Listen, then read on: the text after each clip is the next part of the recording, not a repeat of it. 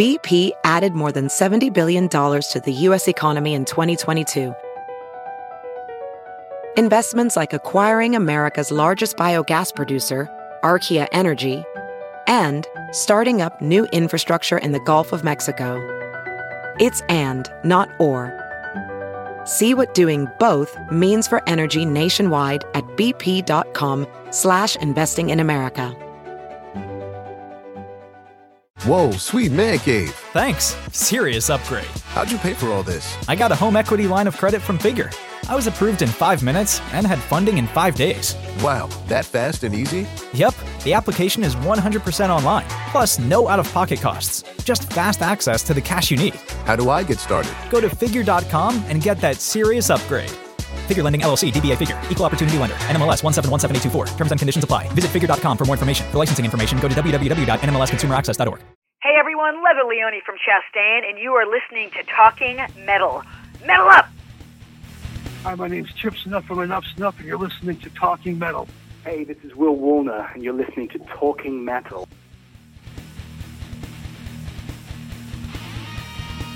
Hey guys, welcome to another edition of the Talking Metal Podcast, episode 454, recorded last Friday night with special guests Chip from Enough's Enough, Leather from Chastain, and Will of Wallner Vane. This episode is brought to you by Squarespace, the all-in-one platform that makes it fast and easy to create your own professional website or online portfolio. For a free trial and 10% off, go to squarespace.com. Use offer code SLASH, like the guitar player, the ex-guitar player of Guns N' Roses. SLASH. Now, into the show.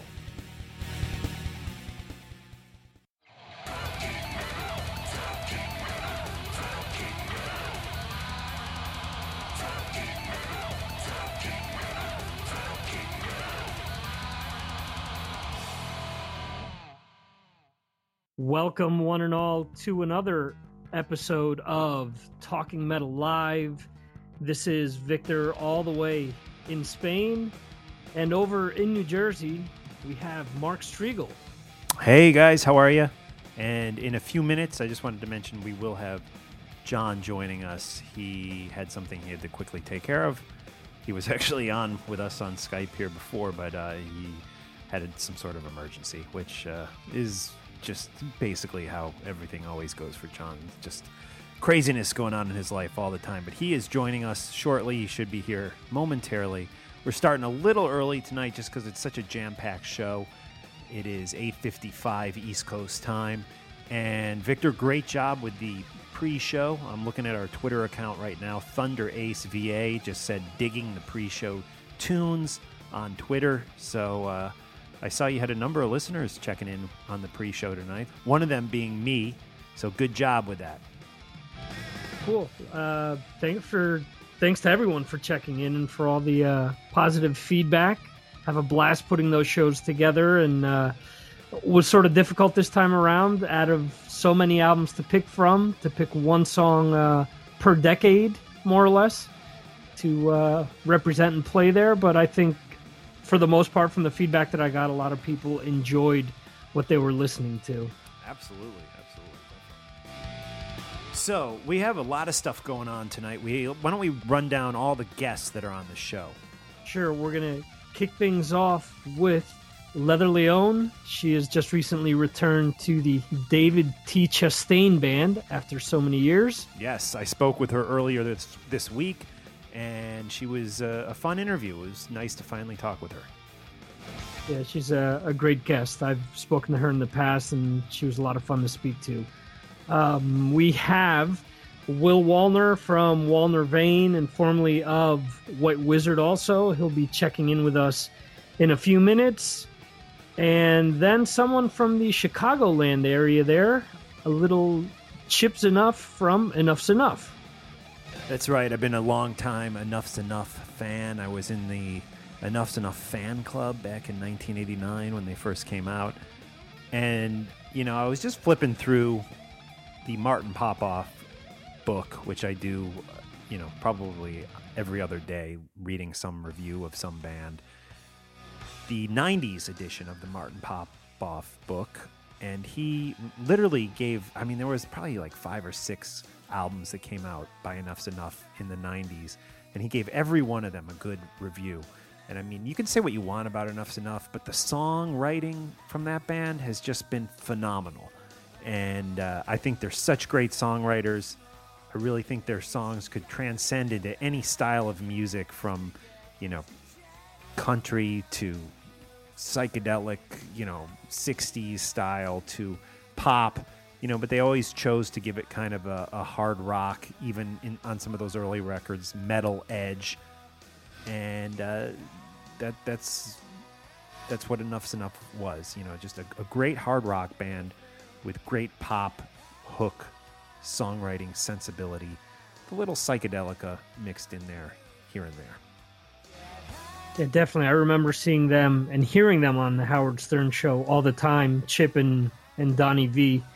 And he always talked up how he was one of their favorite bands and how he didn't understand that, how they weren't any bigger, and always talked about their melodies and everything, and compared them a lot to the Beatles. So that, you know, that right there, that type of comparison, you can't throw that out there with just anybody. So, yeah, and I mean, obviously the Beatles were a big influence on them, I guess, and even Cheap Trick, you hear that influence, of course, too, and so good. I also often wonder if the image that they had on the first record, you know, and in those videos, maybe even hurt them instead of help them, just because in the late 90s there was suddenly this backlash against any of the big hair, glammy bands, you know, who were celebrated in earlier years, like, you know, 1985-ish. That was such a popular look, and by the time we hit 1989, there already started to be kind of a turning of the tides against that look, and they had that look on their first album, and I often wondered if that actually maybe hurt them instead of helped them. What do you think, Victor? That's the good old Cinderella syndrome. Yeah. Right. That had Cinderella have had a different look and name, that they would have probably been as big as the Black Crowes. I've heard plenty of people mention that over the years. And that, you make a good point, because, you know, image unfortunately has a lot to do with how a band is presented. And that was the thing to do back then, you know? Right. So they got grouped in with a lot of other bands. Tesla's another one that comes to mind, where they really had very little to do with that scene, but because of when they came out, they were really grouped into a box with all the LA strip bands. And these bands had a lot more to offer than, you know, your run-of-the-mill band that just had teased out hair and spandex and this and that. And don't get me wrong, there's nothing wrong with that, because there's a lot of bands that I listen to all the time that dressed like that or had that look. And, you know, it's just another slice of metal, and it's another flavor that you can add to the, you know, to the stew there. It doesn't all have to be, you know, Slayer all the time. Right. But, you know, I think you make a fair point. Had they maybe come out a few years later and just came out in jeans and, you know, T-shirts, maybe Enough's Enough would have been one of the biggest bands of the 90s. Who knows? I mean, hard to say. Yeah, like we're saying, the songwriting is there, and for someone like Martin Popoff to, you know, to speak so highly of them, he doesn't do that with anyone. Or very just, few. Yeah. Anyways, let's get into, right now, my interview with Leather Leone. Now, I had listened to a few interviews with her on other shows, and some people called her Leather Leone. Some people called her Leather Leone. Before the interview started, I outright asked her which one she preferred, and she told me either. She takes it both ways, Leone or Leone. So, your pick, guys. Leather Leone or Leather Leone. From Chastain. She's back with them. She was on a lot of the classic Chastain records. David T. Chastain. You think he took that T on because of Yngwie J. Malmsteen, Victor? Absolutely. Yeah, of course, right? Too, yeah. Victor M. Ruiz.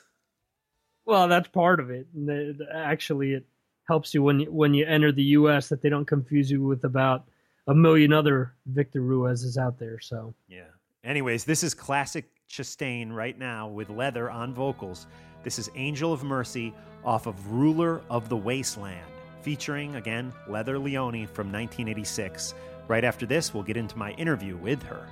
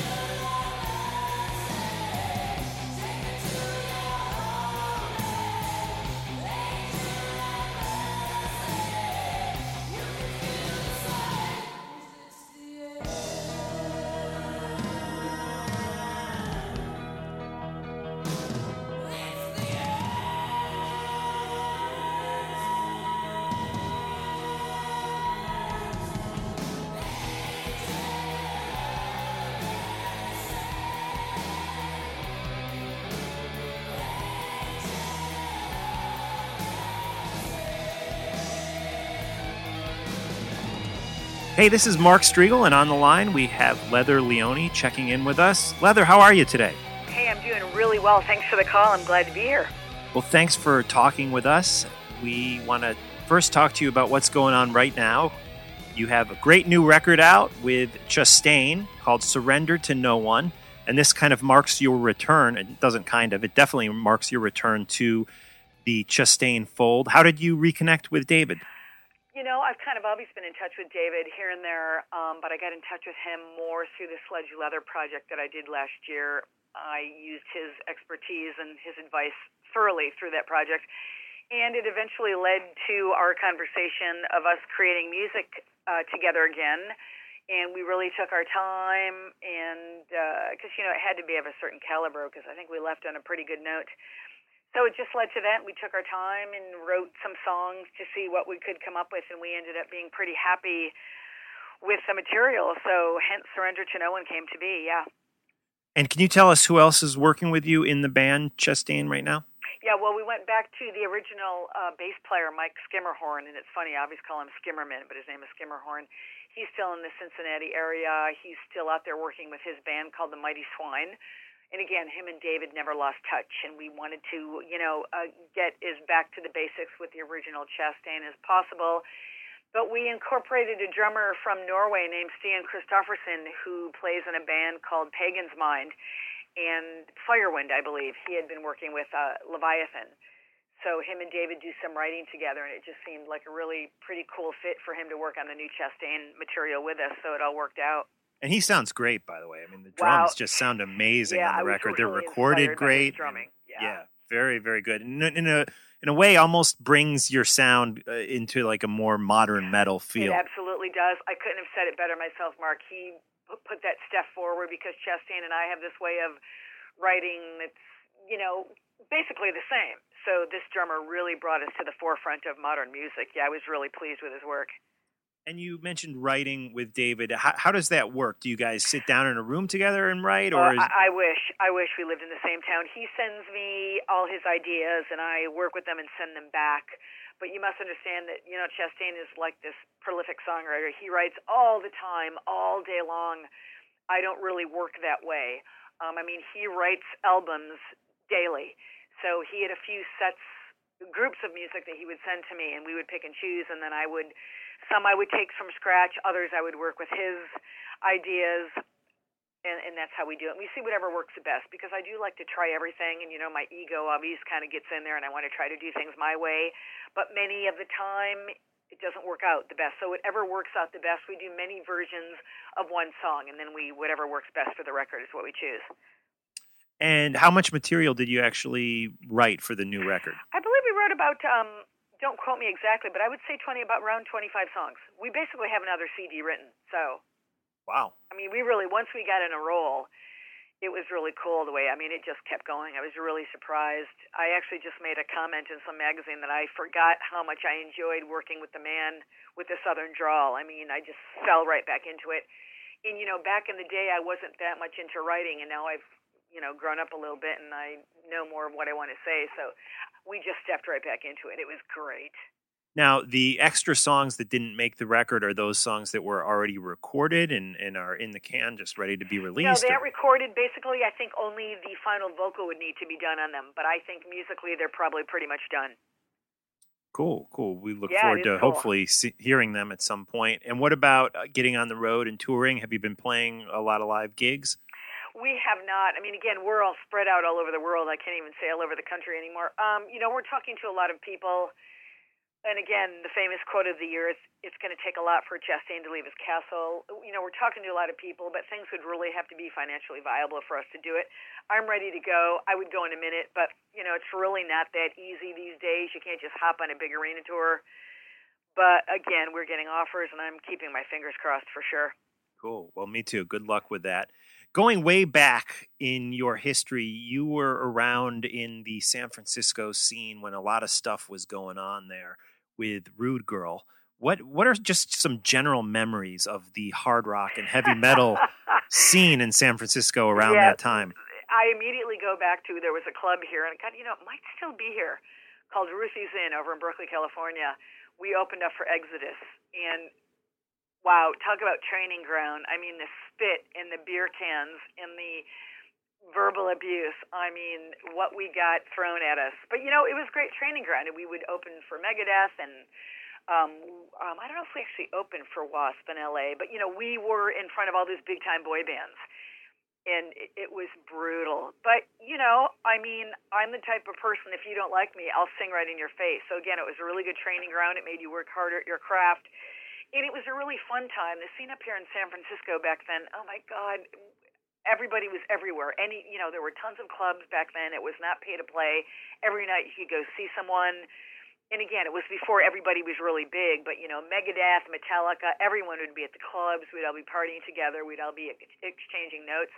It was a really, really fun time. And, again, it was a great place for me as a young metal vocalist, to be hanging out with the people that you knew were going to become the big boys. So it was amazing. I wish it was like that now.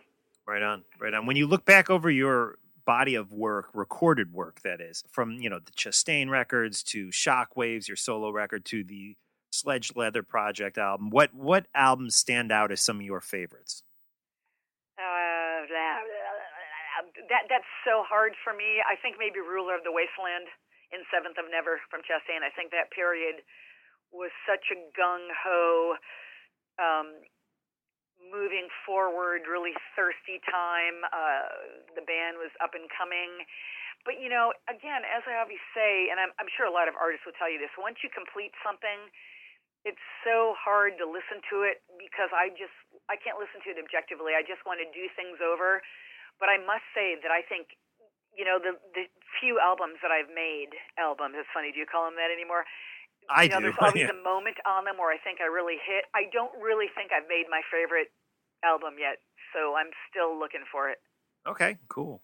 And the Sledge Leather Project that I think came out back in 2012, can we expect more from that working relationship at some point? I don't know.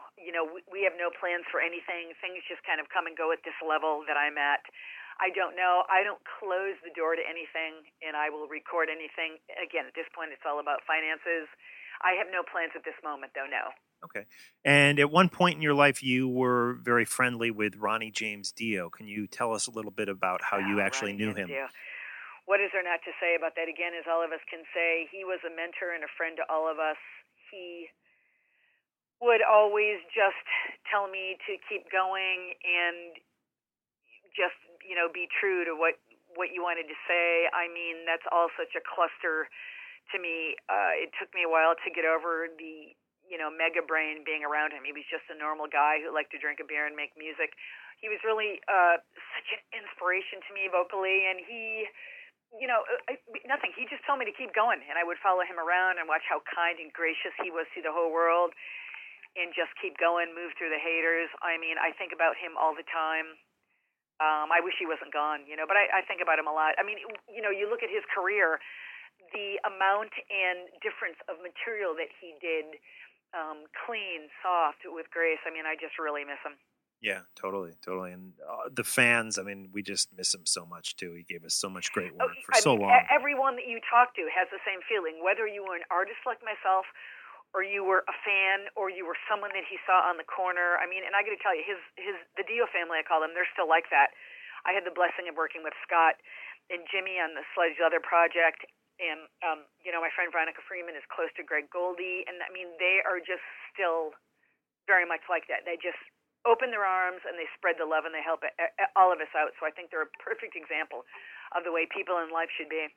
Do you have any thoughts on Jimmy Bain getting back together with Vinny Appice and Vivian Campbell and doing this Last in Line? Am I missing something? Is that something that people are talking about, Mark? Yeah. I mean, I there was a lot of people, were critical of Viv Campbell for doing this because he was on real bad terms with Dio. Yeah, and I got to tell you, I don't talk about it, but now that unfortunately, due to Ronnie's passing, I tend to be around the family more, and some of the ugliness is just so unnecessary. So I don't know anything about that. I know there was a lot of bad blood, which someone from my point of it all is going, really, just shut up and make music. So I don't know anything about that, but for my opinion, oh my God, get together and create the magic. I would say go. Cool. Now, way back on that first Chastain record, you actually had Fred Coury on drums from Cinderella. I always thought that was kind of cool. Is there any memories of working with him? Did he actually go on tour with you guys? You know, he never did, but it was funny. I just ran into him like last year in L.A. We were talking and just laughing. No, he never did tour with us because Ozzy Osbourne called him. And he was saying to me last year when I ran into him in L.A., he goes, you remember that you and David were pissed off at me because I went off on tour with Ozzy? And I'm like, I don't really know if that's true. You know, we were both so green then and young. I mean, I always liked him. I thought he was this great rocker dude. I can remember kind of being in the corner with him and both being the green, inexperienced ones and just figuring it out. I mean, you know, we had so much fun. We laughed. We were hopeful. I mean, it was just a good time. You know, we were young and, you know, we'd go like, okay, what do you want us to do? But he's done really well in his life. Yeah, definitely. And one last question. Outside of doing music, what do you enjoy doing? Do you have hobbies? Do you work other jobs? What keeps you busy? I work with animals. I'm a huge pit bull advocate out here in California. That's really where I went after the music scene, and I parted ways.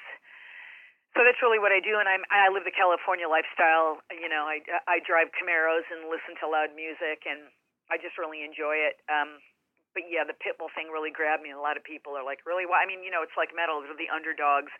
It's a huge underground fighting scene that we're always fighting against. So, you know, I do music and pit bulls. That's really what Leather's life is all about. So are you like involved like in a pit bull rescue of some sort? I have not per se, not my own. I sponsor a lot of them.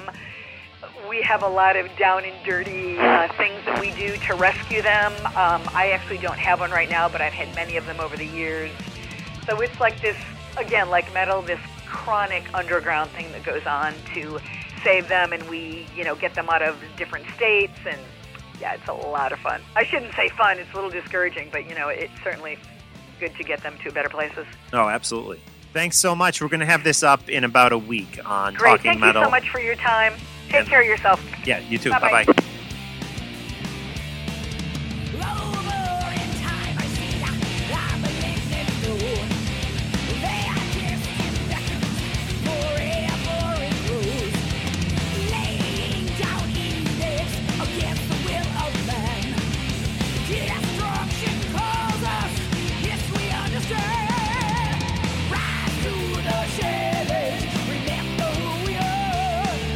Stand up and find your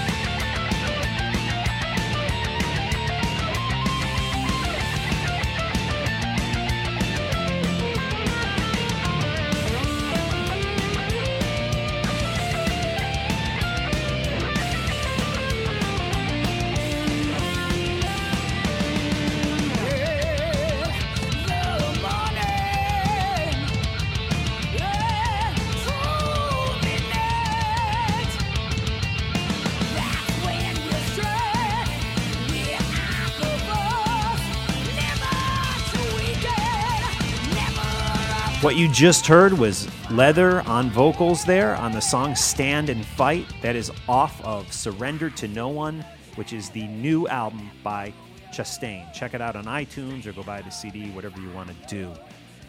Victor, I wanted to get into some music by a Talking Metal listener. His name is Chris Adler from Lamb of God, and he plays drums on Protest the Hero, his new record. And I just thought this song was great. It's a song called Clarity. Did you know that he played drums on this record? I remember reading it, and now that you just brought it up, I'm glad that you mentioned it because I listened to the album last week and really enjoyed it. I've listened to their earlier music and always thought that they've had strong songs here and there, but you know, they sort of haven't been able to put it all together, and I think they have on this album. So it's cool that Chris is a part of this, and he's a absolutely fantastic drummer. So yeah. One of the few people who, when we went to interview him for the first time, he outright told me, he's like, yeah, subscribe to your podcast on iTunes. I do listen to it quite often, something like that. So it was cool. I've always had a lot of respect for Chris as a drummer. And this song is great. And by the way, on backing vocals, that female vocal that you hear is somebody named Jada Kelly. I guess she's a Canadian artist, not necessarily metal artist, but a female vocalist. So let's check this out right now. This is Clarity by Protest the Hero. We may or may not have Will Wallner, formerly of White Wizard, on the line with us when we get back.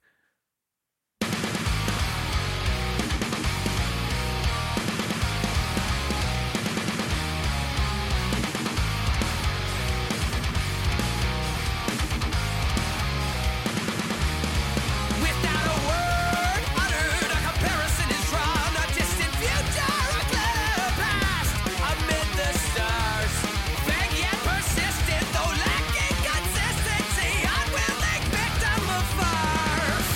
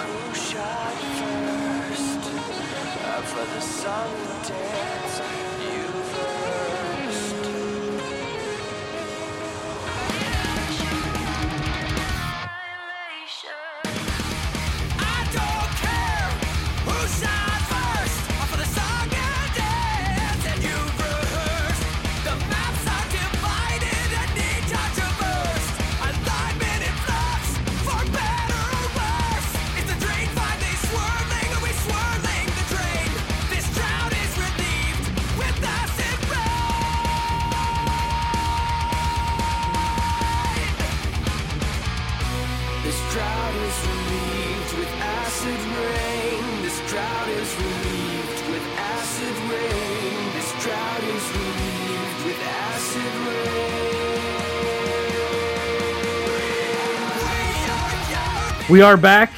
That was a little Protest the Hero. And joining us from the Silver Spacecraft is Mr. John Astronomy. John, how are you tonight? Hey, good, Victor. Sorry for the delay. Believe it or not, I was booking some flights for Ace and Company, and now I am back. Cool. John, good to have you back on the live show. We got a action-packed show tonight. We heard earlier from Leather Leone, and now, John, we have Mr. Will Wallner, ex-White Wizard guitar player, current Wallner Vane guitar player on the line with us. Will, how are you? Hey, I'm good, thanks. Thanks so much for checking in with us. We last week played a new song that I guess was maybe the world premiere of the song on Talking Metal, and I believe the song is called War, right? The song is called The Wars of the Roses, but the MP3 I sent you, it just got the shorter named War, because that was just a file I got from my mastering engineer sort of a few days earlier, so, it's just like abbreviated. But the title is The Wars of the Roses. Okay, great, because I really didn't know the title when we played it. I just said, this is new Wallner Vane. It sounds great. I wanted to ask you right off the bat, who is playing bass on that song? The bass sounds phenomenal. Yeah, that guy is, his name's Bjorn England, who right now he's playing in Dio Disciples, but he played with Malmsteen for like 5 years and Tony McAlpine. And I met him in Hollywood. He's a really nice guy, and he actually recorded a lot of the album. And, he did a really good job on that track. Very cool. What other guests do you have in store for the new Wallner Vane album? Can you mention them? Because the last time we talked about this, you mentioned that you had to hold off a little bit. This album was slightly different from the first one because this album is mostly a single lineup, which is Bjorn on bass and White Wizard's drummer Gio laying down most of the tracks. And then there's like a few select guests on certain tracks. We've got Don Airey from Deep Purple on one track. We've got a bass player called Neil Murray, who was in White Snake and a bunch of really great bands like Black Sabbath in the 80s. Wow. Then guys that were on my first album who I know really well, like Vinny Appice, he's on like a couple of tracks. His brother Carmine's on one track. Bass player Tony Franklin, he's on a track with Carmine. Those guys were in Blue Murder together. I think that's all of the guests, I think, on this album. You don't really need any more with that lineup. Wow, those are some great players. I mean, how do you get these guys to be on your record? I mean, I know you said with the Appice brothers, you bought them beers and that got you in. But really, like some of these other guys, how do you like get a Neil Murray on your record? Well, on this album, like there was one track that I was working on, which is a tribute to Gary Moore. I wanted to sort of pay tribute to him because he's one of my favorite guitar players. And I was basically trying to track down musicians that had played with him. And Neil Murray, this bass player who lives in England, he actually had played a lot with Gary, sort of in his sort of early 80s rock era. And so I got in contact with him, and he was interested in, playing on it. And then it was actually through him that I managed to get Don Airey's contact details to record on that track. And then it's just kind of like like networking. Some of the guys are in LA, and then the rest are kind of, you know, all over the world who I just contact by email. But yeah, I mean, like for example, Bjorn, the bass player, I met him. He came to actually one of the White Wizard shows that we did, and I just got chatting to him, and I was like, yeah, man, I mean, it'd be cool to have you maybe lay down some bass, you know. So it's just stuff like that, you know. When's the full album coming out? It's going to come out in the middle of April, probably like April 15th is what we're shooting for right now. And it hasn't really been announced or anything. Like, we just got the masters back like a couple of weeks ago. So we're probably going to like announce pretty soon, and then sort of like try to hype it up with all the press and stuff, like starting in the next month or so. Excellent. Hey, Will. Well, when it comes out, I just want to quickly mention we want to get Vivian on. So and you too. We'll have both you guys on. We'll have a big episode and celebrate the release of the new Wallner Vein. Yeah, that would be really fun. Yeah, I was definitely looking forward to that. So yeah, we'll definitely keep in touch with you guys. Cool. Go ahead, John. Hey, Will, I wanted to ask you, now when you contact some of these people that are the special guests on your record, are they already familiar with your guitar playing and your work with Guitar World, or do you have to submit some tracks for them to hear, and then they realize like that you're the real deal, and then they say yes to be on the record? Oh, how does that work? I'm nowhere near like known enough to have, you know, I have to sort of explain to them, you know, and send them links to sort of things I've done. But I think for most of them, they sort of, once they say go to my website, they can see that the music I'm making is probably, you know, similar to their style. So it's kind of, you know, usually pretty easy to get the people that I'm looking for to like play on there. If you know what I'm saying, it's just usually a case of trying to find their contact details, because some of them like don't have websites and things like that. Like, but yeah, I mean, it is hit and miss. Like I've contacted a few people that didn't want to play on there, but you know, it's just you know, just basically I'll send them an email with, you know, a brief description of what I'm doing, and then if they're interested, great, you know. Well, that's great. I mean, Will, it takes, you know, they're not going to just do it for anybody, and really congratulations to you and your talent, because you got to have the goods, and you definitely have it. So, very cool. Cheers, man. Yeah, thanks. Sure. One of the people that I'm assuming that you didn't ask to take part of the album is John Leone. Can you tell us a little bit about where things stand within White Wizard, or not where they stand within White Wizard, or where do you stand with John Leone, and how things ended off from the last time that we had spoken to you? Yeah. Oh boy. Sadly, the last contact I had with John was about a month ago, where he left me a pretty obscene voicemail. And that was it for me. I was just like, I reached out to him in email saying when I got back from Europe after that crazy tour, and I was like, dude, like, you know, I wish you the best, blah, blah, blah, and, you know, maybe we can be friends. And then, I don't know, just, it didn't happen. So no, I'm not really in contact with John, and I don't know, I think he might be working on new music, but I'm not entirely sure. So, like I said, I wish him the best, but yeah, I don't have any contact with him at all, really. Right on. Okay. Right on. Okay. Well, you guys, like Victor and I have told you before, you made some really great music together, and we look forward to hearing your new music. We've heard one track. We're going to play it again today, but we definitely look forward to hearing more tracks off the album. And you said middle of April, right? Yeah, middle of April is most likely when it's going to come out, and yeah, it's a really fun album. Like I said, it's like a lot of guitar parts, and yeah, I'm really I'm really happy with the way this came out. Yeah. Are you handling all the guitar parts on the record, or do you have other guitar players joining you? Yeah, no, I'm doing all it. I do all the guitars, Viv does all the vocals, and then it's just, you know, finding, like I say, like musicians from my favorite bands to sort of like play on some of them. And yeah, I got Gio and Bjorn to lay down sort of a big chunk of this, because I wanted to have a more sort of consistent feel to each song. But yeah, it's me doing all the guitars.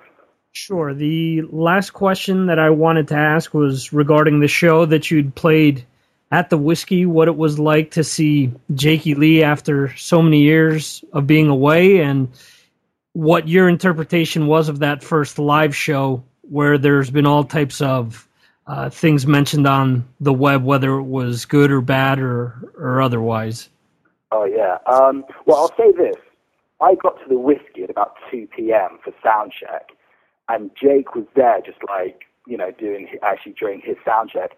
And I basically got to stand right, like, you know, a couple of feet in front of him for about an hour while he was just like jamming through stuff.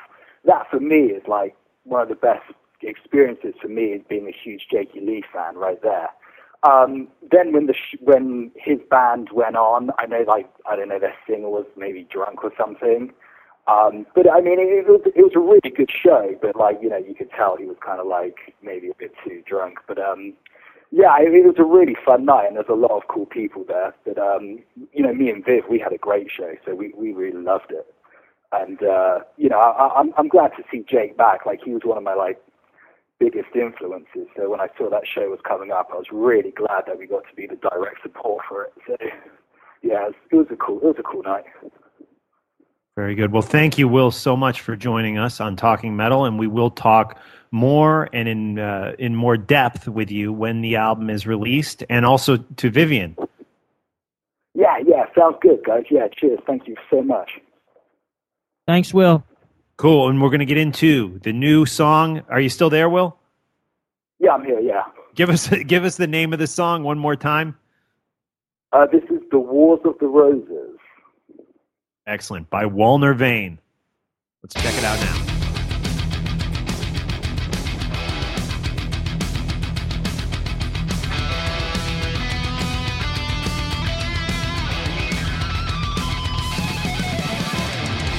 The white rose of your blade laid to the ground.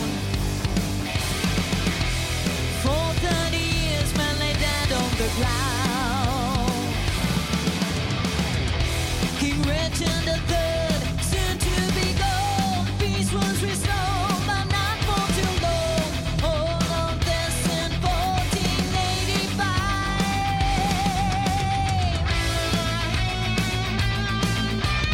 Nobles and knights preparing to fight, from Bosworth Field to Washington. The Wars of the Roses has begun. Red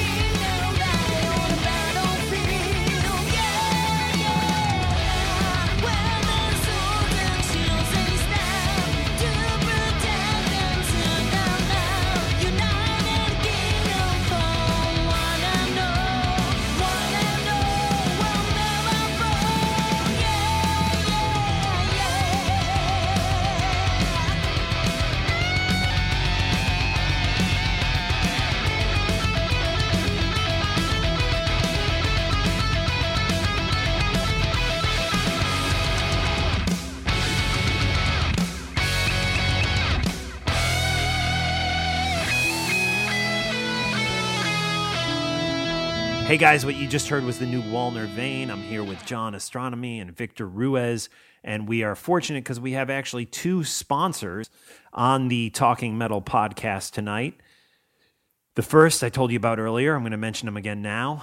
This episode is brought to you by Squarespace, the all-in-one platform that makes it fast and easy to create your own professional website or online portfolio. For a free trial and 10% off, go to squarespace.com and use the offer code SLASH. Squarespace is constantly improving their platform with new features, new designs, and even better support. They have beautiful designs for you to start with and all the style options you need to create a unique website for your business. And like I mentioned, I'm probably going to be setting up my own producer, writer, promo website for my real business, the business I make money at. It all starts at just $8 a month, and that includes a free domain name if you sign up for a year. Every design automatically includes a unique mobile experience that matches the overall style of your website, so your content will look great on every device and it'll look great every time. Start a trial with no credit card. I love this because all these places, they like trick you into subscribing and paying them with the free trial where you got to put a credit card in. Not with Squarespace. Start a free trial with no credit card and start building your website right away. Again, when you decide to sign up for Squarespace, make sure to use the offer code SLASH to get 10% off and to show your support for Talking Metal. Big thanks to Squarespace for sponsoring this episode. Another sponsor I want to tell you about is a brand new sponsor. audiblepodcast.com/Talking Metal is the address. I want you to go and check these people out. They're Audible.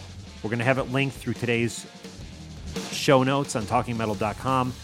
And let me just tell you, this podcast is brought to you by Audible, the leading provider of audiobooks. Talking Metal listeners can download a free ebook on us and get an extended free trial of the service by going to audiblepodcast.com/talkingmetal. I want to thank Audible for its support of Talking Metal. Audible is the leading provider of downloadable audiobooks. We have a special offer exclusively for our listeners coming up. Audible offers 150,000 books covering virtually every genre. If you want to listen to a book, Audible has it. Listen to audiobooks anytime, anywhere, including iPhones, iPads, Macs, PCs, Kindles, you name it. And here's the best part. Audible is offering Talking Metal listeners a free audiobook along with a 30-day trial. Go to audiblepodcast.com/talkingmetal to take advantage of this offer. By doing so, you not only get a chance to check out a great service, you support our show as well. Hey, John, do you think the Ace book is on Audible? No regrets? It's a good question. We should definitely check it out. I don't believe that Ace read that, did the version of it, but it sounds like a really cool thing, and we'll definitely check it out. Well, we'll have to see if No Regrets, written by our own John Astronomy, along with a couple other friends, is up there. And finally, once again, you can get a free audiobook and kick off your free trial at audiopodcast.com/talkingmetal. Let's do it, guys. Let's get into a little Enough's Enough right now, and when we come back, John, Victor, and myself will be talking to Chips Enough, at least in theory, right? Yes. Cool. What do we have on tap here, Victor?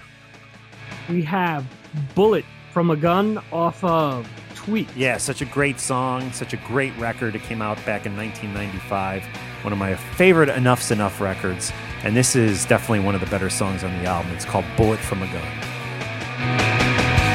Today, I'm cruising hard as a crazy bastard. No plane would make my life a complete disaster. One day, to rule the world now that I'm the master. Far away, I'm cashing out cars, cruising faster. 'Cause I got no time for love.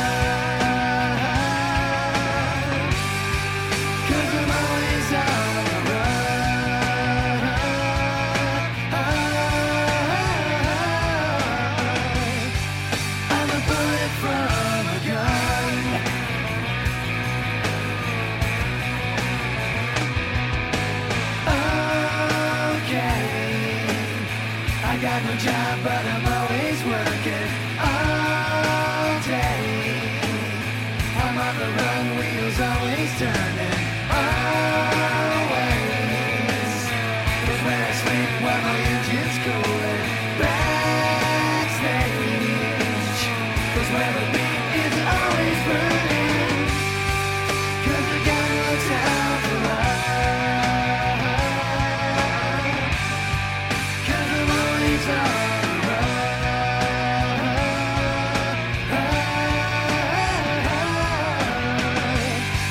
I'm a bullet from a gun. Your life is just a plan.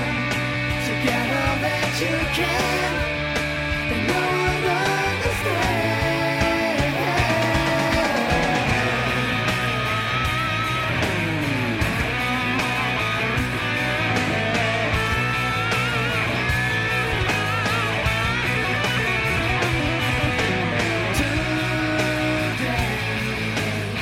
I'm cruising out as a crazy bastard. No planning would make my life a complete disaster. One day to live a world that I'm the master. Far away, I'm catching up, cause it's cruising faster. 'Cause I got no time for love. 'Cause I'm always on the run.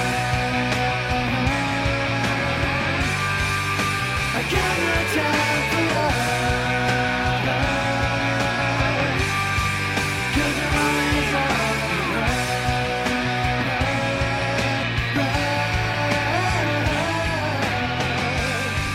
I'm a bullet from a gun.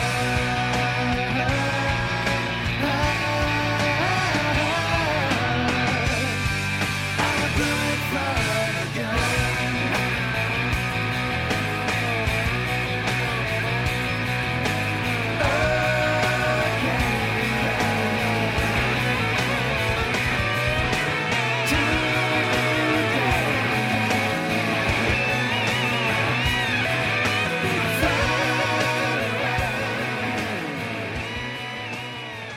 Hey, it's John Astronomy. I'm here with Mark Striegel and Victor Ruiz, and what you just heard was Bullet from a Gun by Enough's Enough. And on the line, we have my good buddy who I've known forever and just recently hung out with, Chip Z'Nuff. Chip, how are you? Beautiful here in Chicago, my friends. How are you? We're doing great. Thanks so much for joining us, Chip. Thanks for Hey, having me, Chip. guys. Chip, thanks so much for coming on the show. I've been telling Mark and Victor about how much of a great time we had in Chicago, and I've told the Talking Metal listeners about this too. So let me recap real quick. Chip is the co-host of the Man Cow Show, and Ace was a guest, and so we went down early one Friday morning, and we just had the greatest time. The show was amazing. Chip jammed with Ace. That was historic. These guys did a great blues jam, and we had such a fun time on the show. And then Chip came back to the hotel where we were staying at for the horror convention, and we hung out for like 3-4 days in a row. It was great, Chip. Magical over there. It was Days of the Dead, and first time for me there, I had no idea that they had these kind of autograph-seeking auctions around here in the Midwest, let alone the United States. But evidently, it's a big thing. Ace must have made a Brinks truck full of money there. We had a wonderful time. The fans were great. A lot of entertainers there, of course. You know, movie stars, actors, rock musicians, etc. And it was just nice to be in the presence of Rock and Roll Hall of Fame great musician like Ace, killer songwriter. And I wish it would have lasted longer, my friend. Chip, I had such a good time. I mean, Chip and I first met back in the 90s when Enough's Enough was mixing the Strength record in Manhattan. And then we hadn't seen each other for a while. And when we hooked back up again, it just really felt like no time had passed. And literally, I mean, we just had the best time. And I was just talking to Chip, earlier today. I'm going to go out there to Chicago, hang and stay at Chip's place. And, just I want to do some Talking Metal jams with Chip. It's just really great that we reconnected, Chip. Thanks so much, and I had a great time. John, you've been on TV for the last 3 weeks on and off, and your AKA is now Geddy Lee here in Chicago. Yeah, guys, when John was on the Man Cow show with Chip, he actually played the part of Geddy Lee. So. Yes. And you know what's so funny, Mark and Victor? Chip has said that they have been re-airing that Ace episode with me on it constantly from back when we were there in November, all through now, and it just has been great. Guys, if you haven't checked out Man Cow, definitely check him out. He's a great morning show host. I've always been a fan of his, and Chip is the co-host. Now, Chip, tell us about how you hooked up with Man Cow. I just happened to go down to the station one day and do a short little interview, talk about the new Enough's Enough album. And after the show, he says, I'd love you to come on in here. And I said, when? He said, every day. I said, I'll see you tomorrow morning. That was it. That's how it started. Wow. Now, Chip, a lot of people have been fans of Enough's Enough. I mean, Howard Stern, Man Cow. I just remember a lot of hosts. It's a strange thing, but a lot of people who host Radio shows, hosts, radio hosts, just loved Enough's Enough. Well, it's nuts. We've always been the critic darling. Sometimes that means lack of sales, but we've sold quite a few records, too, as well. I think the fact of the matter is a hard-working band from the Midwest. Our influences, you threw us in a blender with the Beatles and Cheap Trick, Not the Hoople, Sweet Queen, and you get Enough's Enough. Show me a band without influence, I'll show you a band without a record deal. And we constantly put music out for the last 25 years. We have 15 studio records, close to 20 albums released. So we put a lot of music out there, and we're just grateful that we've been acknowledged because there's so much music out there. It's real hard to get caught up in the shuffle, but it's nice to be recognized, and especially in New York, we had so much success out there with Stern and Letterman, and our labels were always located on the East Coast. That we spent a large amount of our time and Enough's Enough touring out there and playing those shows, and I think it's helped them. I'm very grateful that the people are still paying attention, at least a little bit in this day and age of we're out in a time right now where there's too much product, I think, and not enough demand. So it's nice to be out there and making records still. And we've been touring as well throughout the year. Last year did 110 shows. So it's nice to we're still finding places where they want to hear our music. Right on. Now, you guys, your first record came out in 1989, but you actually formed in 1984, which is 30 years ago. Do you have any plans for like a 30-year anniversary concert or tour or anything like that? It'd certainly be nice to do something like that. But as a matter of fact, it's funny you bring that up because we could be nominated for into the Hall of Fame now. With 25 years of service. The first album came out in '89, so here we are in 2014. I think that'd be quite an accomplishment just to be recognized. Yeah, certainly definitely. not. We're anticipating most bands that get in the Rock and Roll Hall of Fame have millions and millions of album sales, and they've left an indelible mark. I see so many bands that are out there right now that aren't in the Hall of Fame. It's shocking. Yes, and Iron Maiden and Cheap Trick. But just to be in that game, to still be going when the average life expectancy of any band is 5 years, is quite an accomplishment. And what is the current status of Enough's Enough? I know you had a cover album that came out recently, right?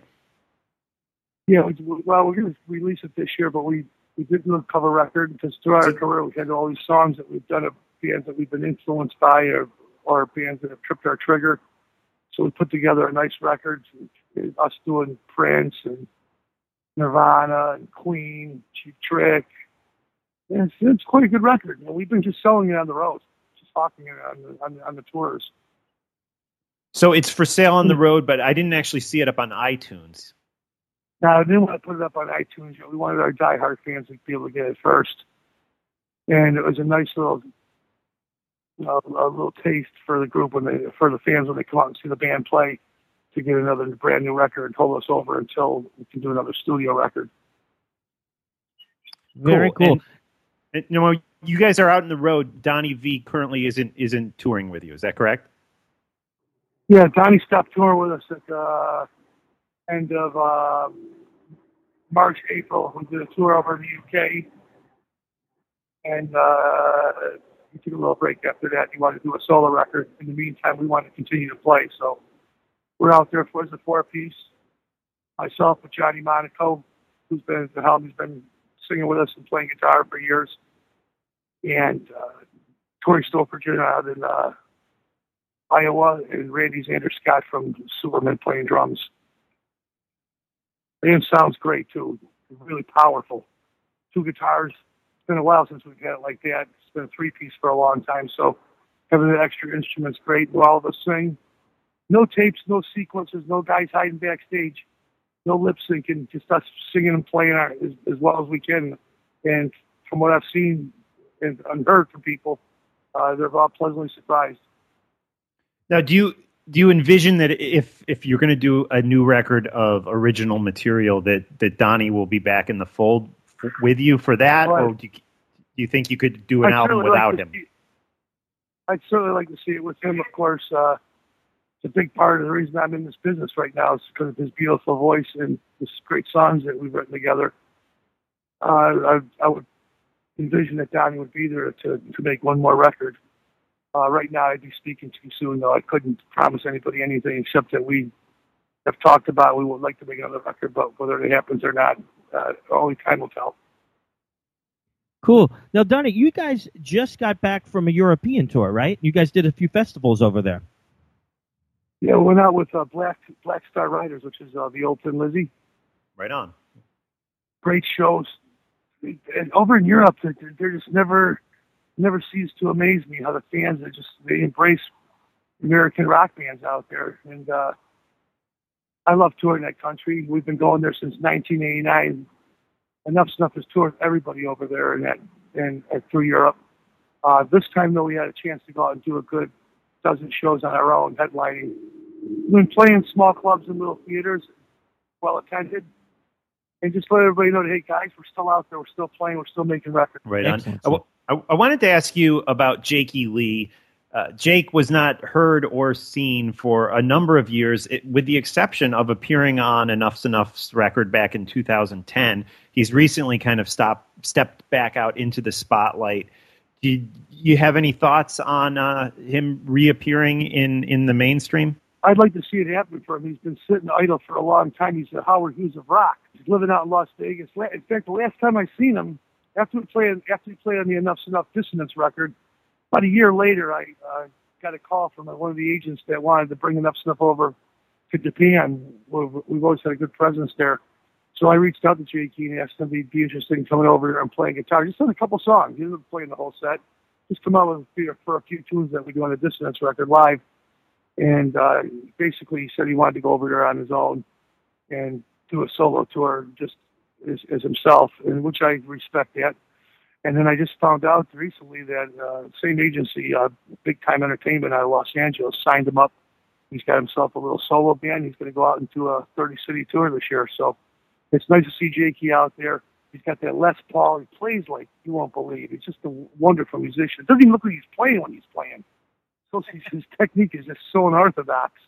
But on the Enough's Enough album, he came down there and bashed out all of the songs. No one told him what to play. He did everything on his own. He showed another side of himself. He's a six-trick pony. He can play different styles of music, and he's a very melodic player. He still looks great. It was funny. When I talked to him last, he had a broken leg. He was chasing down an ice cream truck out in Las Vegas and slipped and tripped over a curb, fell in the street and broke his leg. I shouldn't be laughing. Oh, my God. Chasing down an ice cream truck, that's apropos. He does love his sweets. And, That is funny. But he's healed up fine. He's going to be out there on tour, and I'm sure he's got a great band. I love him. It's an honor to play with him. And that's the only thing he's done for such a long time was the Enough's Enough album. So it's nice to see him go out on his own again and get a chance to play some of the old songs that he helped write that he never got credit for on Ozzy Osbourne. Right, that's right. People want to hear those songs. Hey, and how did Johnny Monaco first come into the Enough's Enough fold? When Gary Garcia passed away, we were hired to play this big drum gig, Peace Festival out in Chicago. and his band was opening. Donnie and I seen him. We just loved his voice, and thought he played great. And we sat down and talked to him after the show, and he's a big Enough Snuff fan. And we said, well, you know what, we think we're going to need a guitar player. He'd like to check us out. And I remember coming over to the house for the audition, I guess you can call it. And we asked him, hey, you do cocaine? He says, no, but I can learn. And we said, okay, you're in. True story. Wow. That is cool. One of my favorite Enough's Enough songs, I mean, there's so many of them. We heard one earlier, Bullet from a Gun, but one of my other ones is Blue Island off the Strength record. So I wanted to ask you about Blue Island. Did you actually grow up there, and do you have fond memories of living in Blue Island? Yeah, it's my hometown right now. It's where I'm staying, as a matter of fact, now. I'm from the south side of Chicago, Beverly, Blue Island, Cal Park, that whole south side area. And our grandpa used to always say to us, you guys got to write a song about your hometown. And he was the catalyst to give us the idea. And then Donnie had a wonderful melody line, and we just put it all together quickly during that Strength album. We were writing machines back then. Enough Snuff was out in Los Angeles, recording over and over and over for about 2 months over at the Music Grinder Studios and over at A&M. And we probably recorded 30-something songs and tried to give the record company that record as a double album. That's what our approach was. Well, the first album did good. It went gold. New Thing, Fly, Michelle was charted for us with a couple of hits on TV. And we said, you know, we got to ride this in. We just can't go in there, though, with a 10-song record like the first one. Let's do something bombastic like the Beatles would do and come up with like a white album, just tons of material. We'll make it a double record, a double white album, we said. And of course, the record company heard the songs and said, you guys, the stuff sounds great, but it's too much information. So let's cut it in half. So that ended up being like a 16-song album, that Strength album. And we certainly weren't writing for a radio. We were writing for ourselves, as we always have. With Enough's Enough, the songs, the only way they stand a test of time is if we dig them.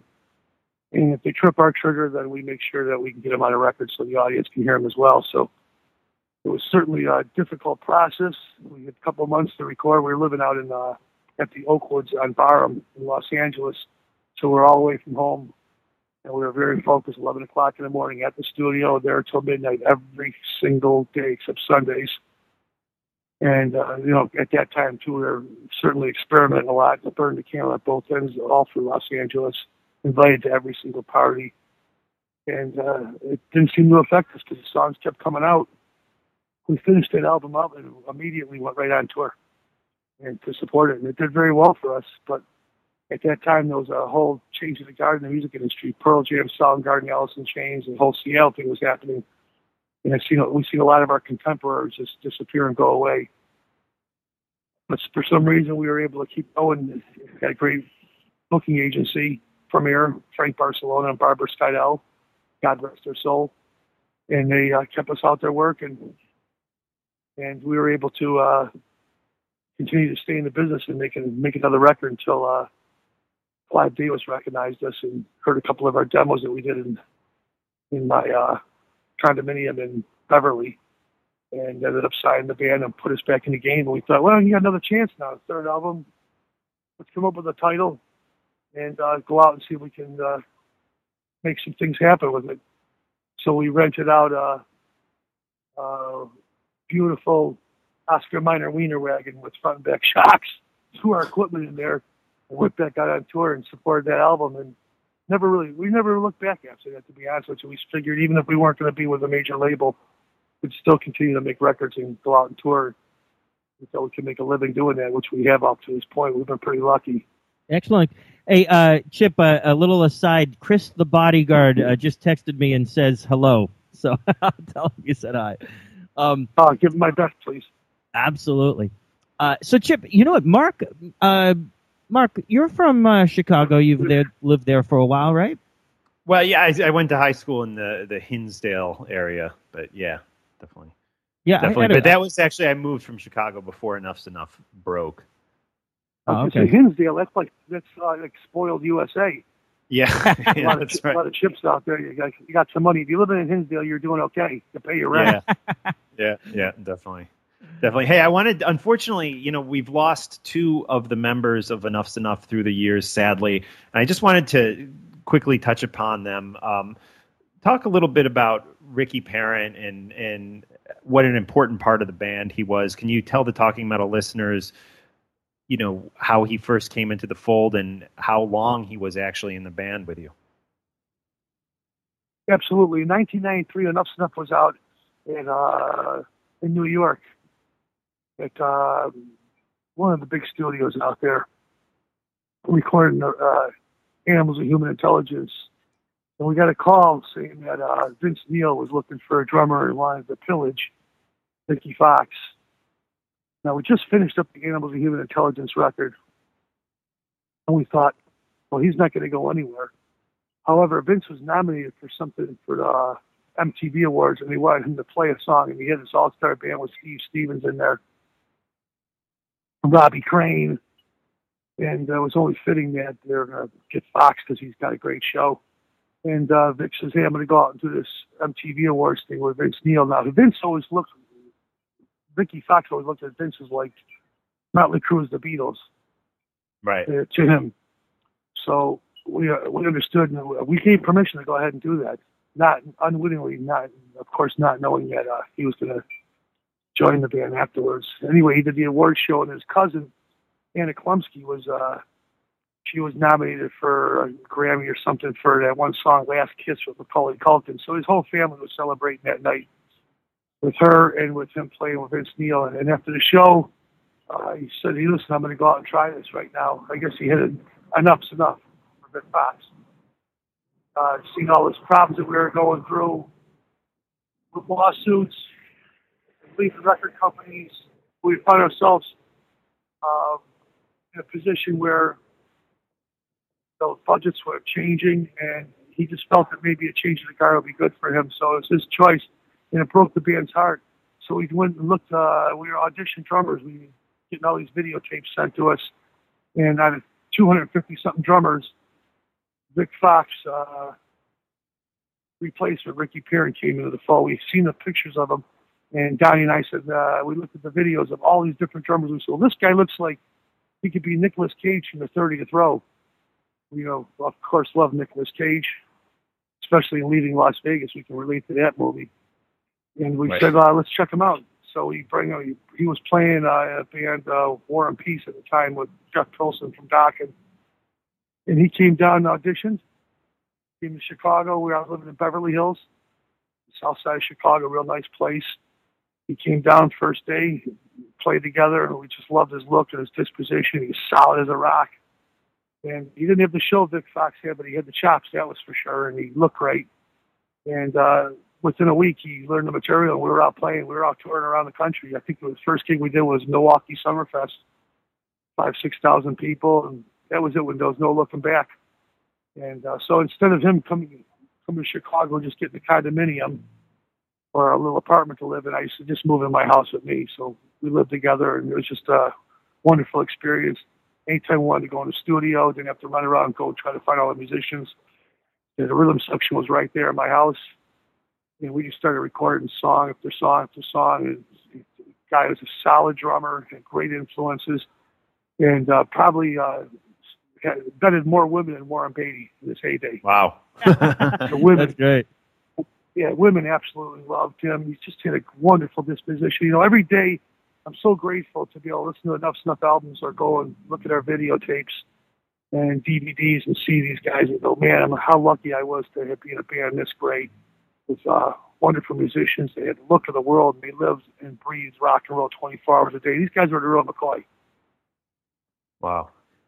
Awesome. And I wanted to mention Derek, too, who was really, his guitar sound was something that a lot of people say really kind of made you guys metal, if you will, on those first couple records. And I wanted to ask you about him first coming to the band. I heard stories did he come to the band after you guys already got the record deal? No, what happened was in maybe 87 or 88, we were working in Lake Geneva, Wisconsin at a place called Real Recorders. And we had, at the time, it was Alex Kane from Life, Sex, and Death, who was playing guitar in Enough's Enough. And management company felt that they were also handling Derek Frigo. He was on the roster, one of the bands, one of the artists they managed. And they said, we heard your demos. We've been turned down by every single label. Why don't we try something with this other guitarist? And I heard all about him. I remember him from his old band, Le Mans. And I knew that he was a real rock and roller who burned a candle at both ends. And I was concerned about all of us getting together and just it'd be out of control like a four-ring circus. And I told management, I don't think we should check somebody else out. He said, look, why don't we just have him come on down and play on 3 or 4 songs, and then we'll shop that demo.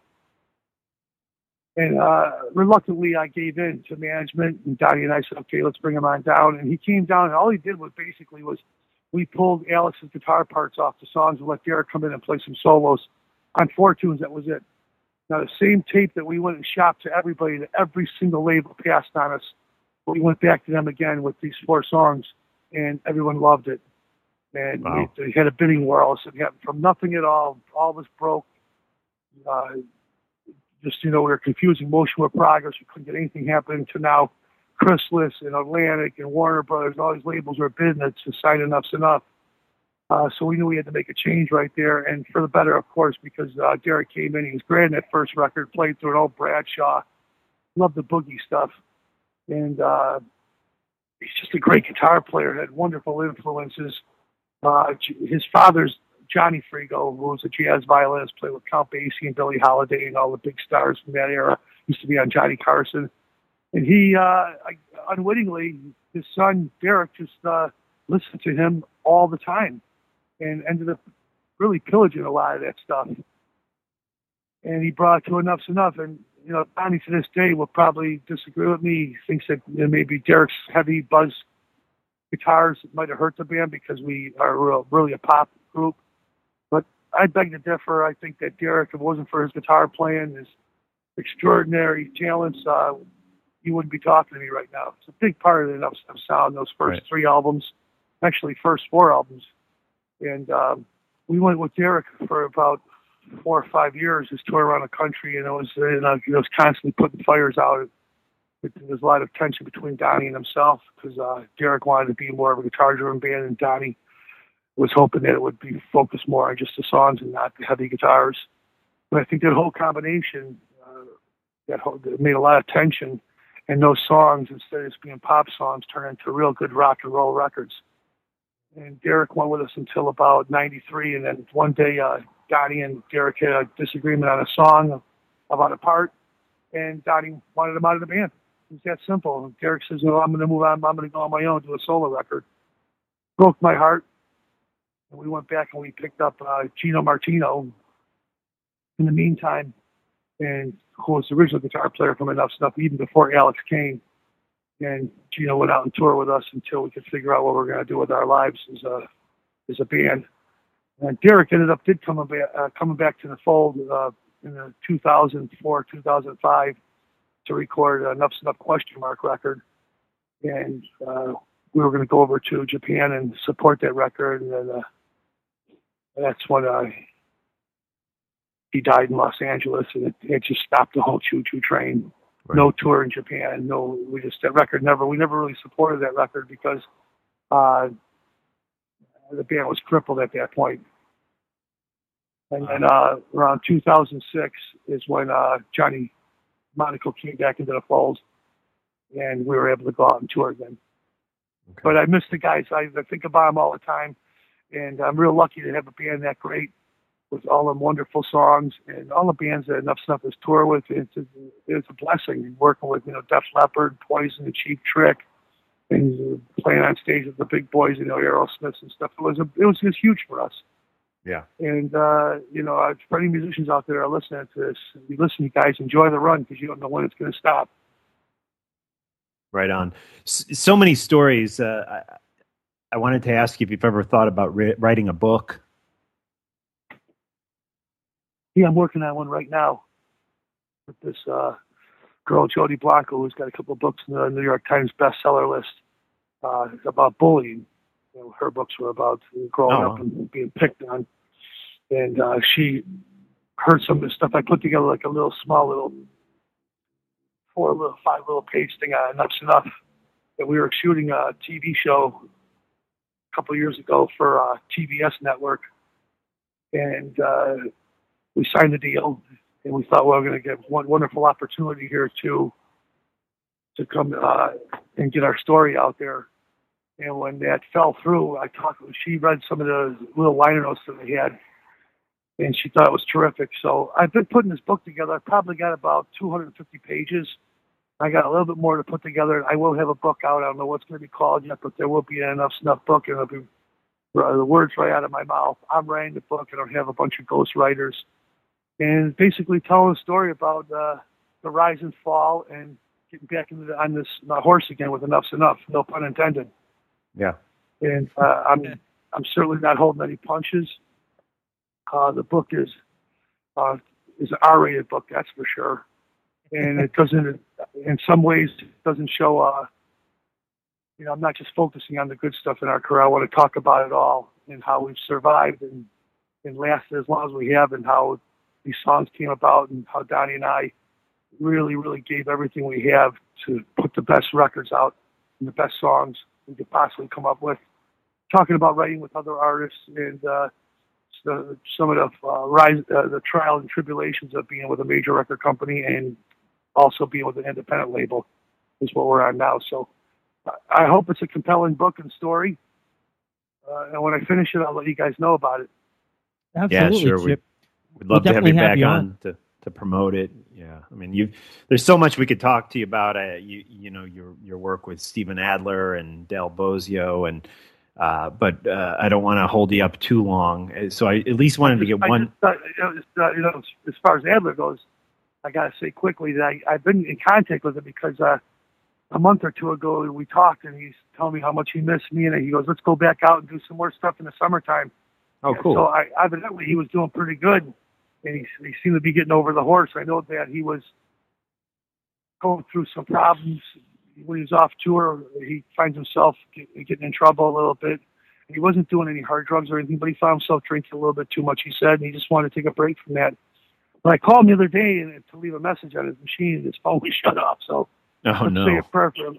I hope he's doing okay, because one of his only dreams in life was for Guns N' Roses to get back together again and do the run one more time, even if it was for one show. And I know it broke his heart when they were inducted into the Hall of Fame and Axl didn't show up. However, he's great. If anybody wants to hear any stuff that I do with Adler, there's an Adler's Enough record that's out there, 5-song EP. And you can also get Adler's Appetite record through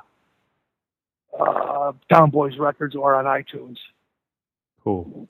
Before we let you go, I wanted to ask you about the Johnny Rotten Jr. project. Can you tell us a little bit about that? Yeah, thanks for asking. I appreciate that. It's really nice of you to get a chance to hawk my wares. I was going to put a solo record out. I didn't want to call it Chips Enough. I went over to Rick Nielsen from Cheap Trick's house, and I was having some guitars signed for this charity that I was working with called fmworldcharities.org. And basically what this charity does is they go around the Warp festivals and the big concerts that are happening around the world. And there's a bunch of doctors, and they check the kids for cancer. And it's free screening. I thought, this is a really great thing, but obviously it costs money to do these things, non-for-profit.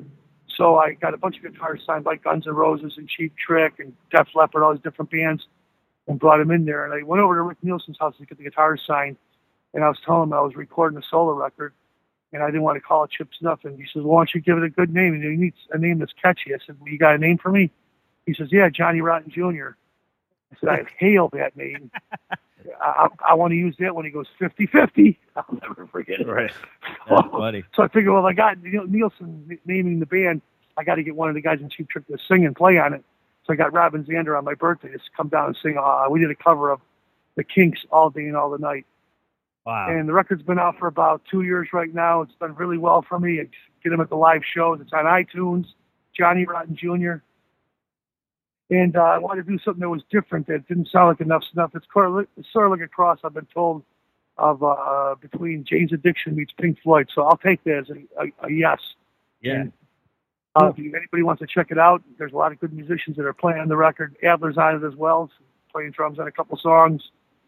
And a cool alternative rock record.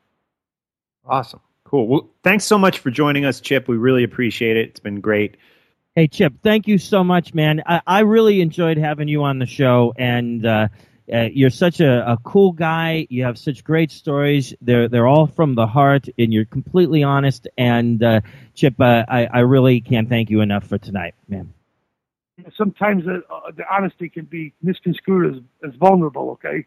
I appreciate you guys wanting to talk to me, and I don't want to bore anybody, but I'm very grateful and blessed to have an illustrious career. And it's always nice when people are out there around the country. And let your boy know out in Spain that enough stuff will be out there in May. Oh, cool. Awesome. Will do. Yeah, Cool. Victor, you definitely come down to the show for sure. Yeah, I'll set him up. Whatever he needs, I'll be glad to set him up. Okay. All right, Chip. man. Let's get into some music. John, I hope Victor. to see you soon, my friend. You know, my home is your home. Absolutely, Chip. I'm definitely going to take you up on that and come out there, and I'll talk to you over the weekend. Peace, my love. Definitely, will do. All right, guys. All right. Have a great weekend. Take Okay, care. take care, Chip. Thanks, Chip. Victor, what do Cheers, you have gentlemen. on tap there? You want to get into Blue Island? Yeah, let's do it. Okay. Thanks, guys. Thanks, Chip. Take care, Chip. Cheers.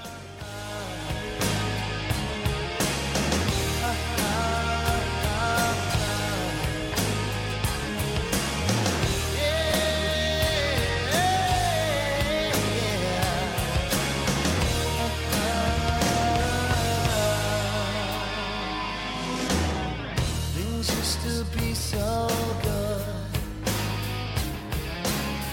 Made love the best we could.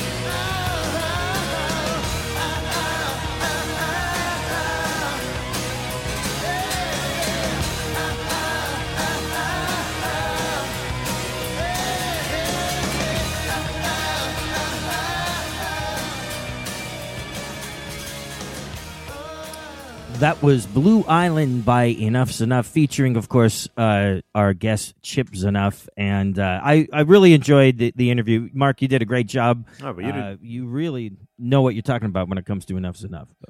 Oh, well, thanks. Up until a point, I was in the fan club back in 1989. I was a diehard Enough's Enough fan for probably up until about 97, 98, at which point I have to admit I didn't actively follow them quite as much after that point, but I'm totally inspired after talking with Chip tonight. I'm going to go back and listen to all those records that maybe I didn't really give a good listen to, and including the one that Derek came back for. I need to check that out and give that a good listen. I mean, it's wild. You go into like Martin Popoff's book. I may have said this earlier. I don't know. But, the review of Martin Popoff's Collector's Guide to Hard Rock and Heavy Metal, the 90s edition, and he gives like every album they put out in the 90s a good review. I mean, they were a solid band and just a great team, Donnie and Chip specifically, who really, wrote most of, if not all, the songs. What a great tune. I think Ricky Parent was he wrote a couple songs with them too. But anyways, just what a team. And I hope if they do another Enough's Enough record, just me personally, I'd love to have Donnie V involved with it. I hope he is a part of it. Yeah, I think Chip said that he would love for that to happen as well, and I would put money that it does happen. I think that they will definitely hook up again. Mark, were you hanging out with Rob and I when Enough's Enough was mixing that record No. back in the 90s? I mean, I think I was hanging out with you guys, but I never hung with those guys. No, I don't remember ever meeting. One really funny thing is that we were at the China Club once, and they were going to do a jam, and Donnie had asked me if I wanted to play drums on "Come Together," and then I go, by the Beatles, and I know that tune, but I asked him, I go, well, could you kind of hum it to me? And he's like, if you don't know, then you shouldn't play drums on the tune. I mean, he was just being cool. He was being honest, and so I forget what wound up happening, but. Yeah, we just had a blast. Rob Fiore from my group Paisley Babylon, who I haven't played with for a long time, got to be really good friends with Donnie during that time period, and so we were always hanging out, and Chip, Donnie, me, and Rob, and just had a fun time. But excellent, guys, we've been all over the map musically, from Protest to Hero to Enough's Enough. But, it's like I always said, there's only one type of music, good music, and that's what we try to feature here on Talking Metal. And I really appreciate Victor and John hanging out with me here tonight. Big thanks to our guests, Will Wallner, Leather Leone, and Chip Z'Nuff. And, guys, I hope you have a good week, and I hope we can do it again next week. Definitely. Absolutely. It would be very cool. Please support our sponsors, guys. There's 2 of them this week. We'll have links up in the show notes for today's episode on talkingmetal.com. There's other ways to support us, with PayPal donations and using our Amazon links.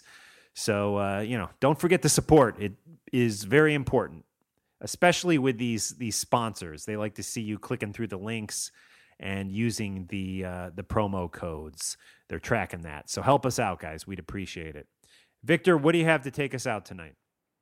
We have a band from Spain that is on Century Media. A lot of people ask me what type of music is big over here in Spain. Well, this is the biggest metal band in Spain. They're going to play in Japan in a few weeks, and they just wrapped up a tour all over Europe with Havoc and another band that slips my mind right now, but the name of the band is Angelus Apatrida.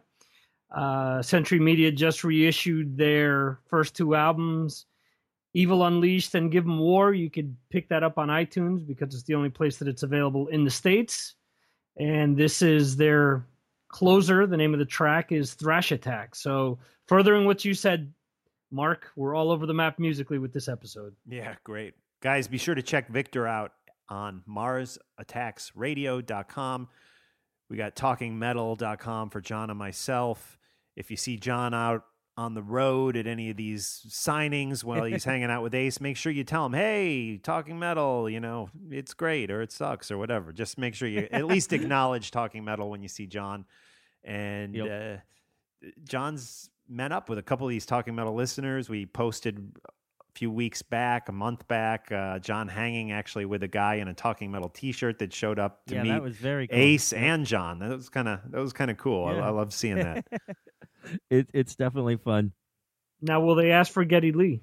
Yeah, there you go. Now maybe they're gonna think. Guys, I don't really think I look like Geddy Lee, but it's really funny. Maybe I do. Black hair and the kind of rounded glasses. I think Geddy Lee does that. Dude, there's got to be. You got to find the episode online somewhere. I can't believe that it would not be posted somewhere I know, online. me too. I mean, Yeah. maybe not. Maybe it's just a local Chicago TV thing. But I'd love to see that.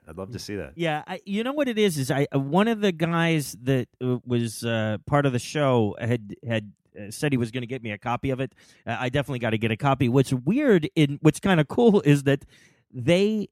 Like, for example, like the show will air the night that it happens, but then, and they'll have a cut of the show, but then it'll air like several more times. But what's weird is they re-edit in between the airings. So like there might be like 5 different versions of the show. Like maybe like, for example, the first one that aired didn't include the jam, but then maybe the second one that aired included the jam. So what's even wilder is that there are multiple cuts of the same show, because I think the TV show might be like an hour, but like we might have been there for over an hour, and then there were other guests on the show as well. So because these morning shows are like 4 hours or something like that. But yeah, it was really, really fun. It was just a good time all around.